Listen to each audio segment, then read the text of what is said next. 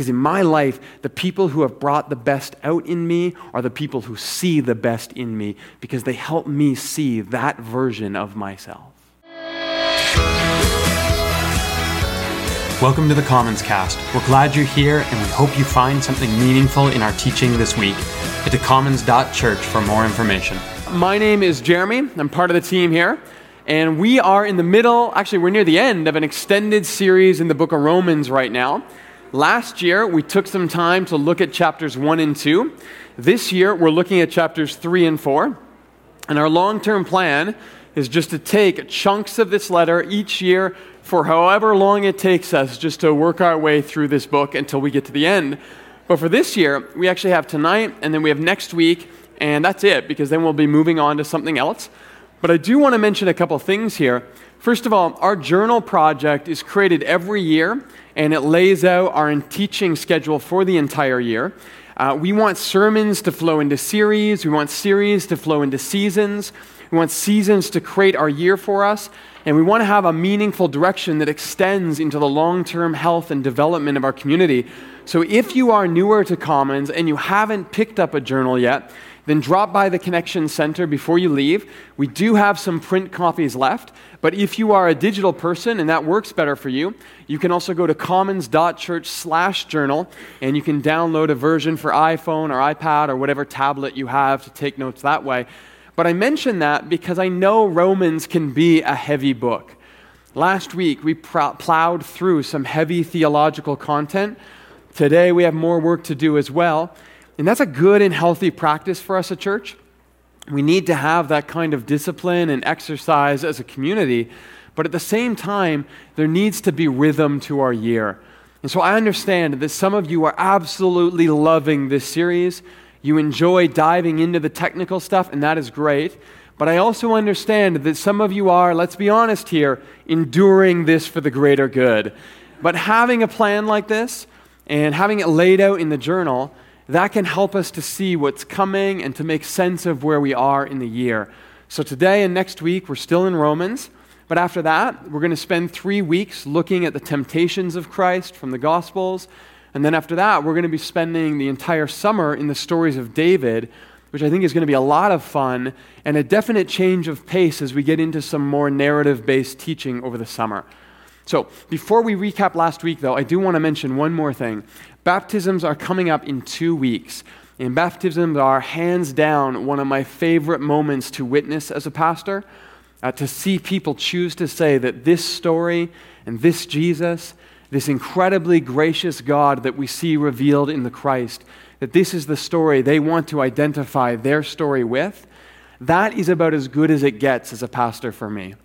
Now, we are still working out the details about which services those baptisms will be held at, but we would be honored to participate alongside you if this is something that needs to happen in your journey, in your story. And remember that baptism is not about saying you have everything figured out, or that you have all of your questions about Christianity answered. Baptism is about saying that Jesus is the relationship you want to throw yourself into. And if that's you, then please come and talk to us. You can also go to commons.life and click on the baptism image there, because we would love to sit down, have a conversation, and see if this isn't your next step. We'd be honored to participate in that way. Okay, last week, we got close to the end of chapter 3, and we covered 2 of the big verses that have a lot of theological significance for interpreters of Paul. Romans 3:23, which says, "For all have sinned and fall short of the glory of God." And then Romans 3:25, which talks about the sacrifice of atonement that Christ made to bring us back to God. So let's look at those ideas quickly here, and then we'll move forward today. Romans 3:23. People pull this verse out all the time and say, see, Paul thinks that we are all just wicked, dirty little monkeys who can do nothing good. God is right to want to roast us. Except that in the context here, that's not really his point at all. Starting a verse earlier, Paul says, God's righteousness is given through the faithfulness of Jesus to all who believe. There is no difference then between Jew and Gentile, for all have sinned and fall short of the glory of God. and all are justified through the grace that comes through Jesus. So, yes, absolutely, Paul is acknowledging that we all mess up. And honestly, I don't think anyone here would argue with him on that point. But his larger point is that because of that, knowing that we are all broken in some way, we shouldn't think that our group, in Paul's terms, Jews and Gentiles, are fundamentally different from each other. We're all in the same boat, needing the same rescue from the same God. That's his central thesis. And this is why it's really important that we don't read single verses in isolation. There's always a larger context, and there's a bigger argument that's being made, and that's going to help to inform what we hear and give nuance to how we interpret what we read. I actually posted a video this week on social media looking at another verse like this, because someone came up to me after the message last Sunday and said, okay, I get it. I see what Paul is doing there, but what about other verses? What about where the Bible says that God is too holy to look at sin? He cannot even tolerate our wickedness. And that actually comes from a passage in Habakkuk. It's chapter 1, verse 13. And there the prophet says, your eyes are too pure to look on evil. You cannot tolerate wrongdoing. People often grab that and they say, see, God is separated from us. He will have nothing to do with us because of our sinfulness. Except that if you read the second half of that same verse, Habakkuk 1:13 says, why then do you tolerate the treacherous? Why are you silent while the wicked are swallowed up by those more righteous than themselves? And so the point of this verse is actually that God does tolerate wrongdoing. And he is graceful when we don't deserve it, that he is far more patient than we often expect him to be. That's what's going on there. In fact, the passage in Habakkuk is all about the prophet struggling to make sense of the God who is more gracious than he thinks he should be. But the problem is, if you only read the first half of that verse, you come away with completely the wrong idea about God. And that's sort of what happens to Paul a lot. People pull something out of context and they think that he's so pessimistic that that's not really his intention here. And that's why we're trying to take our time and be thorough in a series like this. We want to take our time to understand not just what Paul says, but the context in which he says it, because that's really important.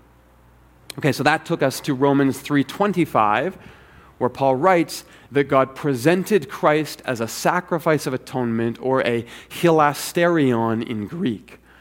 And we spent a lot of our time last week talking about the translation of this one specific word, the difference between propitiation, expiation, and atonement here. And now, if you missed last week, you're like, boy, I really messed up on that one. I should have been here. Well, propitiation is the idea that God needs to be appeased or placated. Expiation is the idea that a break in relationship needs to be healed or mended. And atonement is the overriding principle that in Christ we are made at one with God. And I suggested that God does not need to be appeased or placated or mollified, that propitiation is not a good translation here because it comes from the Greco-Roman world of religious ideas.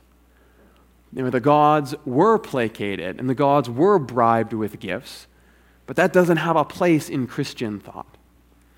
Expiation is a better translation because it recognizes that God isn't the one needing to be fixed. We are. But ultimately, I think the NIV actually gets it right here when they talk about atonement, because I think that Paul is using this word hilasterion in the Hebrew sense. See, the Hebrew, or hilasterion, is used to translate the Hebrew scriptures into Greek, and there it's used to describe the place where at-one-ment happened in the temple. And Paul is saying that all of the sacrifices, the systems and the rituals, all of the Roman gifts and bribes have now been replaced in Jesus. Because Christ is now the location where God and his world are brought together as one. And that's really Paul's story. That Christ has come to find him, and now that is our story. That God has come to find us. to fix and repair and heal each of us through Jesus, to make us at one with our Creator. Okay, so that was through to Romans 3:26 last week. But there is still a bit left here in chapter 3 that we need to pick up, and that is going to lead us through to chapter 4 next week. And yes, we are going to cover all of chapter 4 in 1 week, I promise, but chapter 4 is just one big case study or an example of all of these ideas that Paul has been working out in chapter 3 here, so we'll be able to do it in 1 week, I promise. First, let's pray. God, thank you for all the ways that you continue to be gracious to us, inviting us forward, welcoming us home, helping us to see ourselves in the light of your grace and peace. And for those times where we have only had part of your story in view, and we have seen ourselves as fundamentally disconnected from you, or separated from your love, would you speak your healing and your acceptance to us? Remind us that you are always more gracious than we expect you to be, and that you would go to any lengths to close the gap and heal the hurt so that we could feel your divine embrace. God, as we continue to move together through these ancient words, would you help them to speak not only of theological significance, but of this relationship that we are invited to enter in you. Might we come before you this day, confident of your faithfulness to save us, and learning to trust in that righteousness above all else. In the strong name of the risen Christ we pray.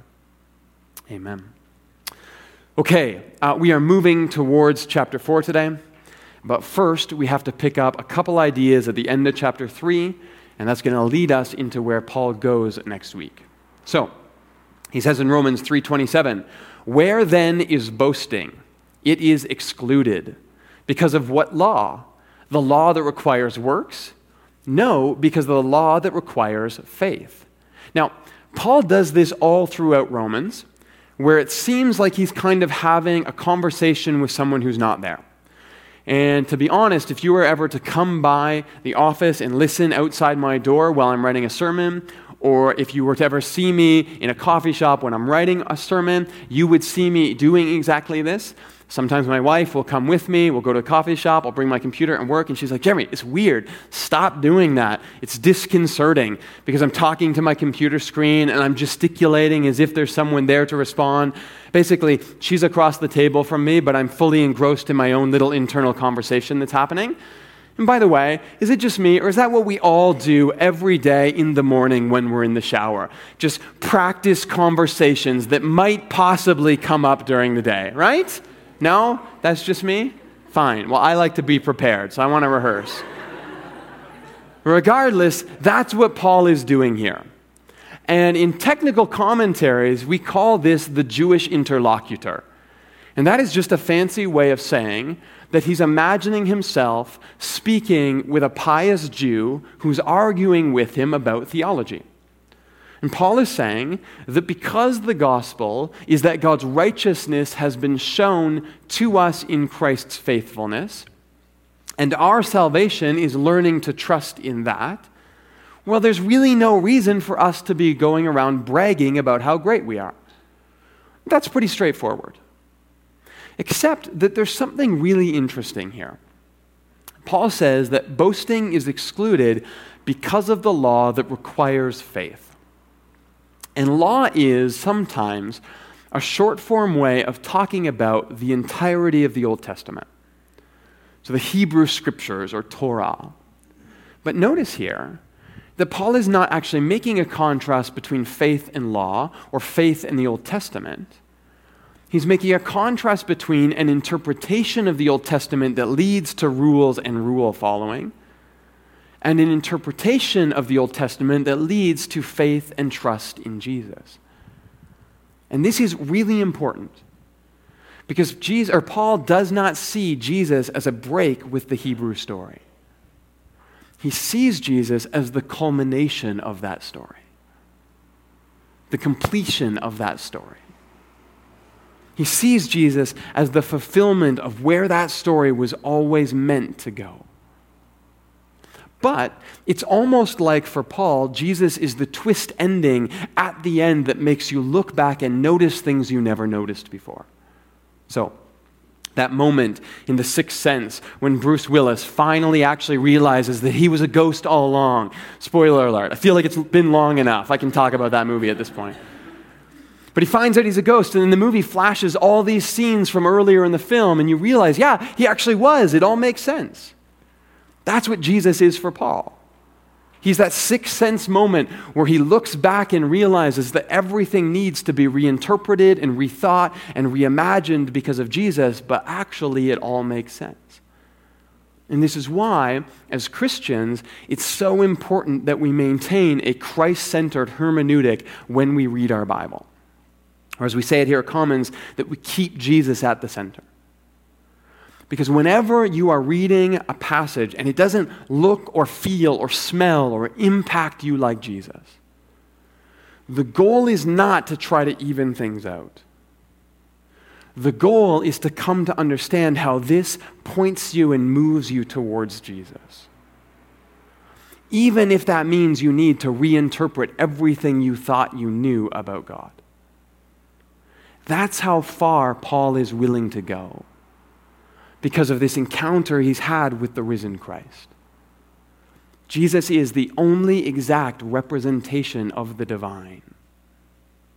So verse 28, for we maintain that a person is justified by faith apart from the works of the law. So, law has been completely reinterpreted by Paul, and he says it was always about pointing us and preparing us for faith in Jesus. Verse 29, or is God the God of the Jews only? Is he not the God of the Gentiles too? Remember, Gentiles is just an ancient way of talking about anyone who wasn't Jewish. Now, Paul answers his own question. He says, yes, of the Gentiles too, since there is only one God, who will justify the circumcised by faith and the uncircumcised through that same faith. So, again, Paul is talking to his imaginary friend here, but this time he's kind of setting him up. Because when he says, is God only the God of the Jews, or is he the God of the Gentiles as well? Any religious, pious Jew would have had to answer yes to this question. Remember, the Jews are monotheists at this point. So they believe that there is only one God that exists. And that God is, therefore, by default, the God of all peoples, regardless of whether they want to acknowledge him or not. And so when Paul uses the phrase, one God, he is very intentionally echoing the central prayer of the Jewish faith. A prayer that's called the Shema, a prayer which comes from Deuteronomy 6:4, a prayer which says, hear, O Israel, the Lord our God, the Lord is one. And so Paul knows that his imaginary friend has no choice but to agree with him so far. God is obviously the God of the Jews. God is obviously the God of the Gentiles. God is obviously willing and just to save all peoples. But this is where things get dicey. Because next Paul says that this one God will justify the circumcised by faith and the uncircumcised through that same faith. Now, I recognize that whenever I start talking about circumcision up here, at least half of us start squirming in our seats, maybe more. But that is nothing compared to what our imaginary Jewish interlocutor is feeling at this moment.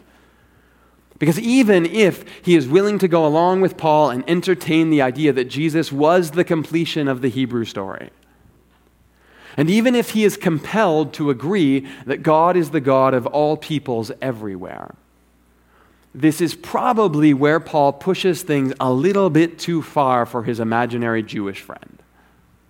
Because it's one thing to say that salvation relies on trusting God, and it's another thing to say that trust is available to all people, but it is a very different thing to say to a first century Jew, imaginary or otherwise, that circumcision doesn't matter.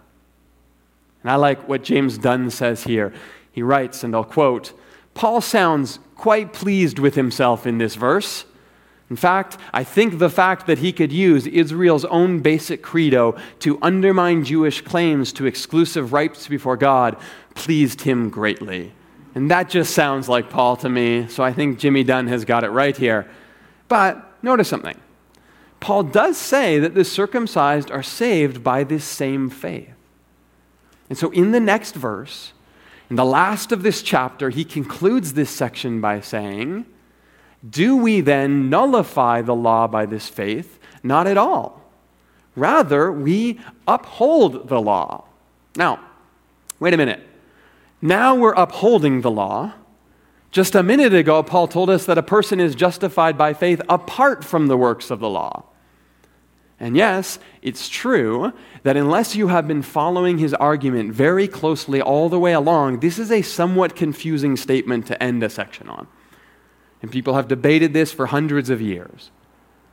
But the reason for that confusion is that people have often come with the assumption that Paul thinks law and faith are at odds with each other. He doesn't. Now, later in chapter 13, where we'll get in like 6, 7, 8 years from now, Paul will argue that because Jesus has completed the law, and because Jesus summed up the law with the command to love God and neighbor, we can conclude that love is the fulfillment of law. That's chapter 13, verse 10. But here, he wants to argue that even as Christians who enter the story through faith, we are still obligated to uphold this fulfilled law of love.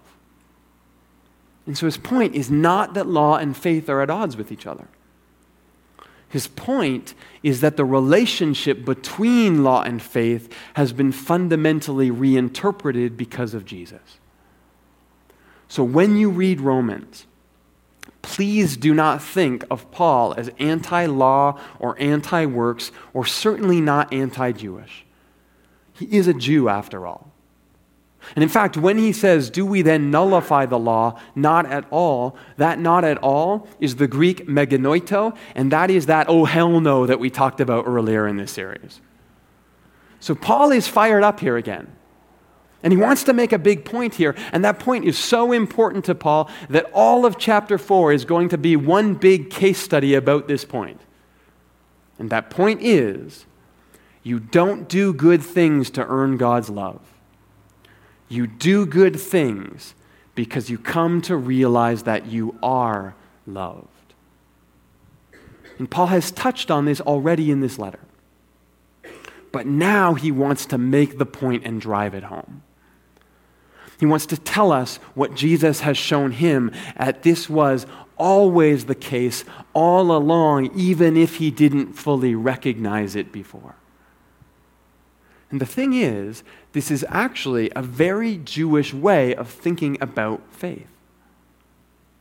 You see, one of the ways that Christians often caricature first century Judaism is that we sometimes have this idea that they were incredibly legalistic and that they believed that they could win God's favor by following the rules, by getting circumcised and eating the right foods that would force God to love them. But that's not really how ancient Jews thought about God. You see, the ancient Hebrews believed that they were the chosen people. But if you go back in the Hebrew scriptures and you look at the Hebrew story and you search out why God chose these Hebrew peoples, you get passages like Deuteronomy 7. Where God says, I did not set my affection on you and choose you because you were great. In fact, I chose you because you were the least. Or Exodus, where the people cry out, not in their righteousness and piety, but from their oppression. And God hears them. You see, the whole Jewish story is not that God gave them some rules and they followed them really well and God loved them because of it. In fact, most of the Jewish story is all about how terrible they were at following the rules. And they kept getting themselves in trouble, and they kept crying out, and God still kept rescuing them anyway. In fact, the entire national story of Israel was, God loved us first. That's why we follow him. And Paul is now saying that because Jesus has come and finally being faithful to the story of God in a way that no Israelite was ever able to do before him, even to the point of giving his life for others, that Old Testament story has now been brought to its completion and expanded to all peoples the way it was always meant to be. And you and I, we now enter that story simply through our trust, not through our ethnicity, and that is a radical reinterpretation, but for Paul, the fundamental principle still remains the same. You do good not to get in, you do good because you have been welcomed in. And that's why Paul can say, no one is saved by works. But then at the same time, in the very next breath, he can say, you better work hard to uphold the heart of the law. Because for Paul, the idea of a Christian who doesn't live out of the grace of God is as absurd as the idea of a Jew who wasn't circumcised would have been to a religious Pharisee. God has loved you. How could you not respond to that with everything that you have? This is why James talks about faith without works being dead. This is why 2 Peter talks about confirming our election by adding goodness to our faith. This is why Jesus himself says that at the end of the day, the sheep will be separated from the goats based on who loved well. But there's no crisis of faith here. This is just simply how healthy relationships work. You are accepted and welcomed and loved, and then you slowly learn how to act accordingly. Now, in technical terms, this is what we call covenantal nomism. Nomism comes from the Greek nomos, which meant law. Covenant is that familiar Hebrew idea of relationship and trust.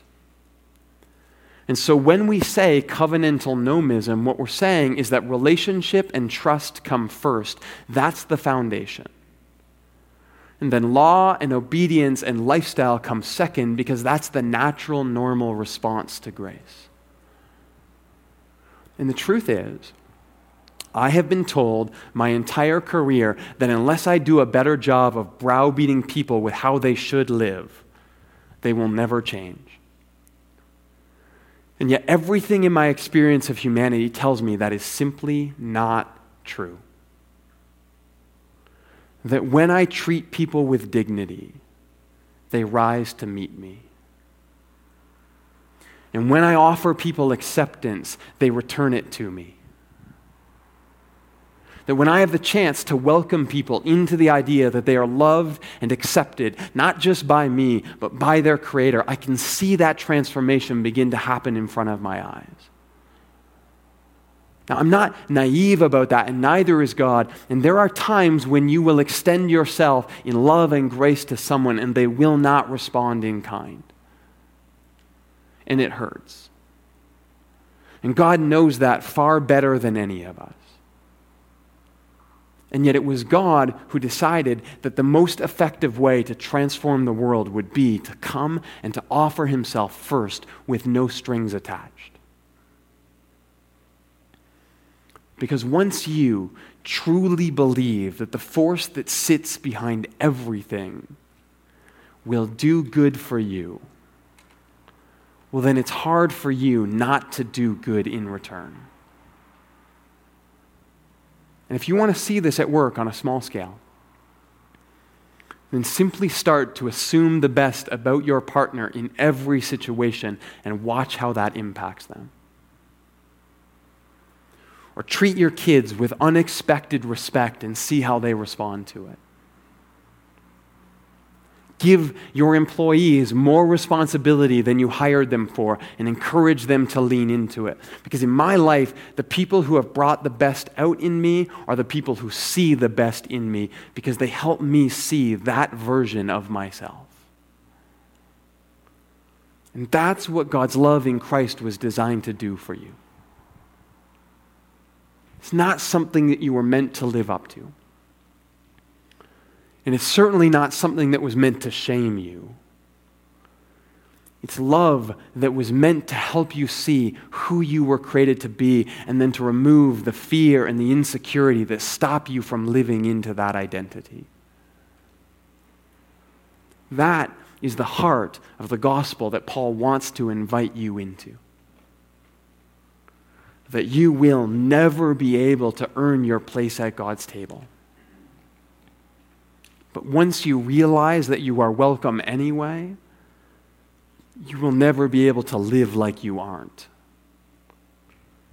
And so if you find yourself struggling with old patterns and habits that you know are destructive and unhealthy,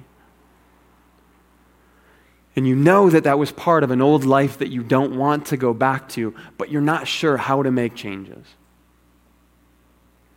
Or maybe you find yourself frustrated with the fact that change is hard, and you keep seeing that old you pop up in the mirror from time to time.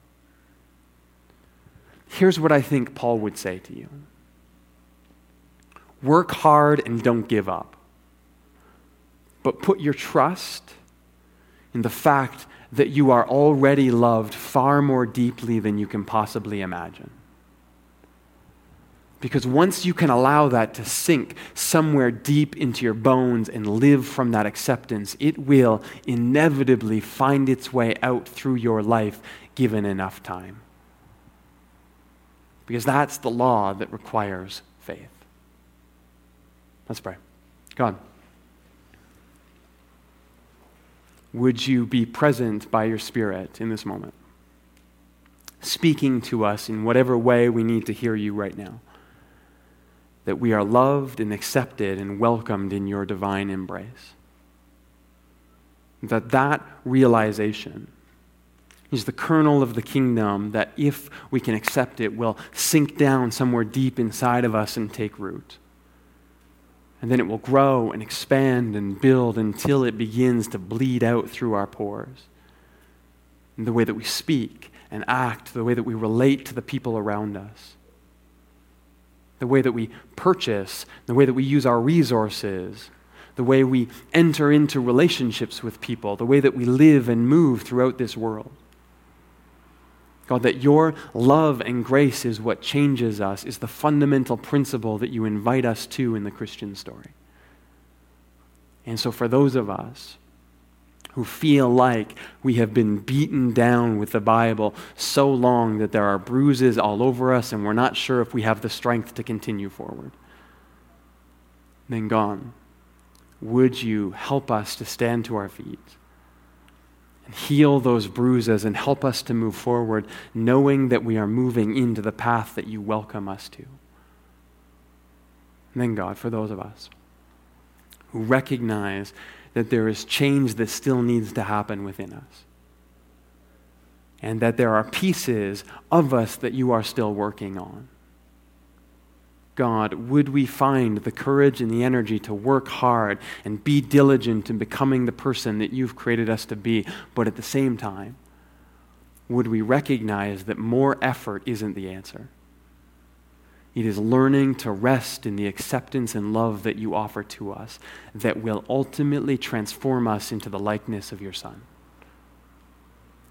And so, God, today may we experience your love, and may that then empower us to uphold this law of love you commend us to. In the strong name of the risen Christ we pray. Amen.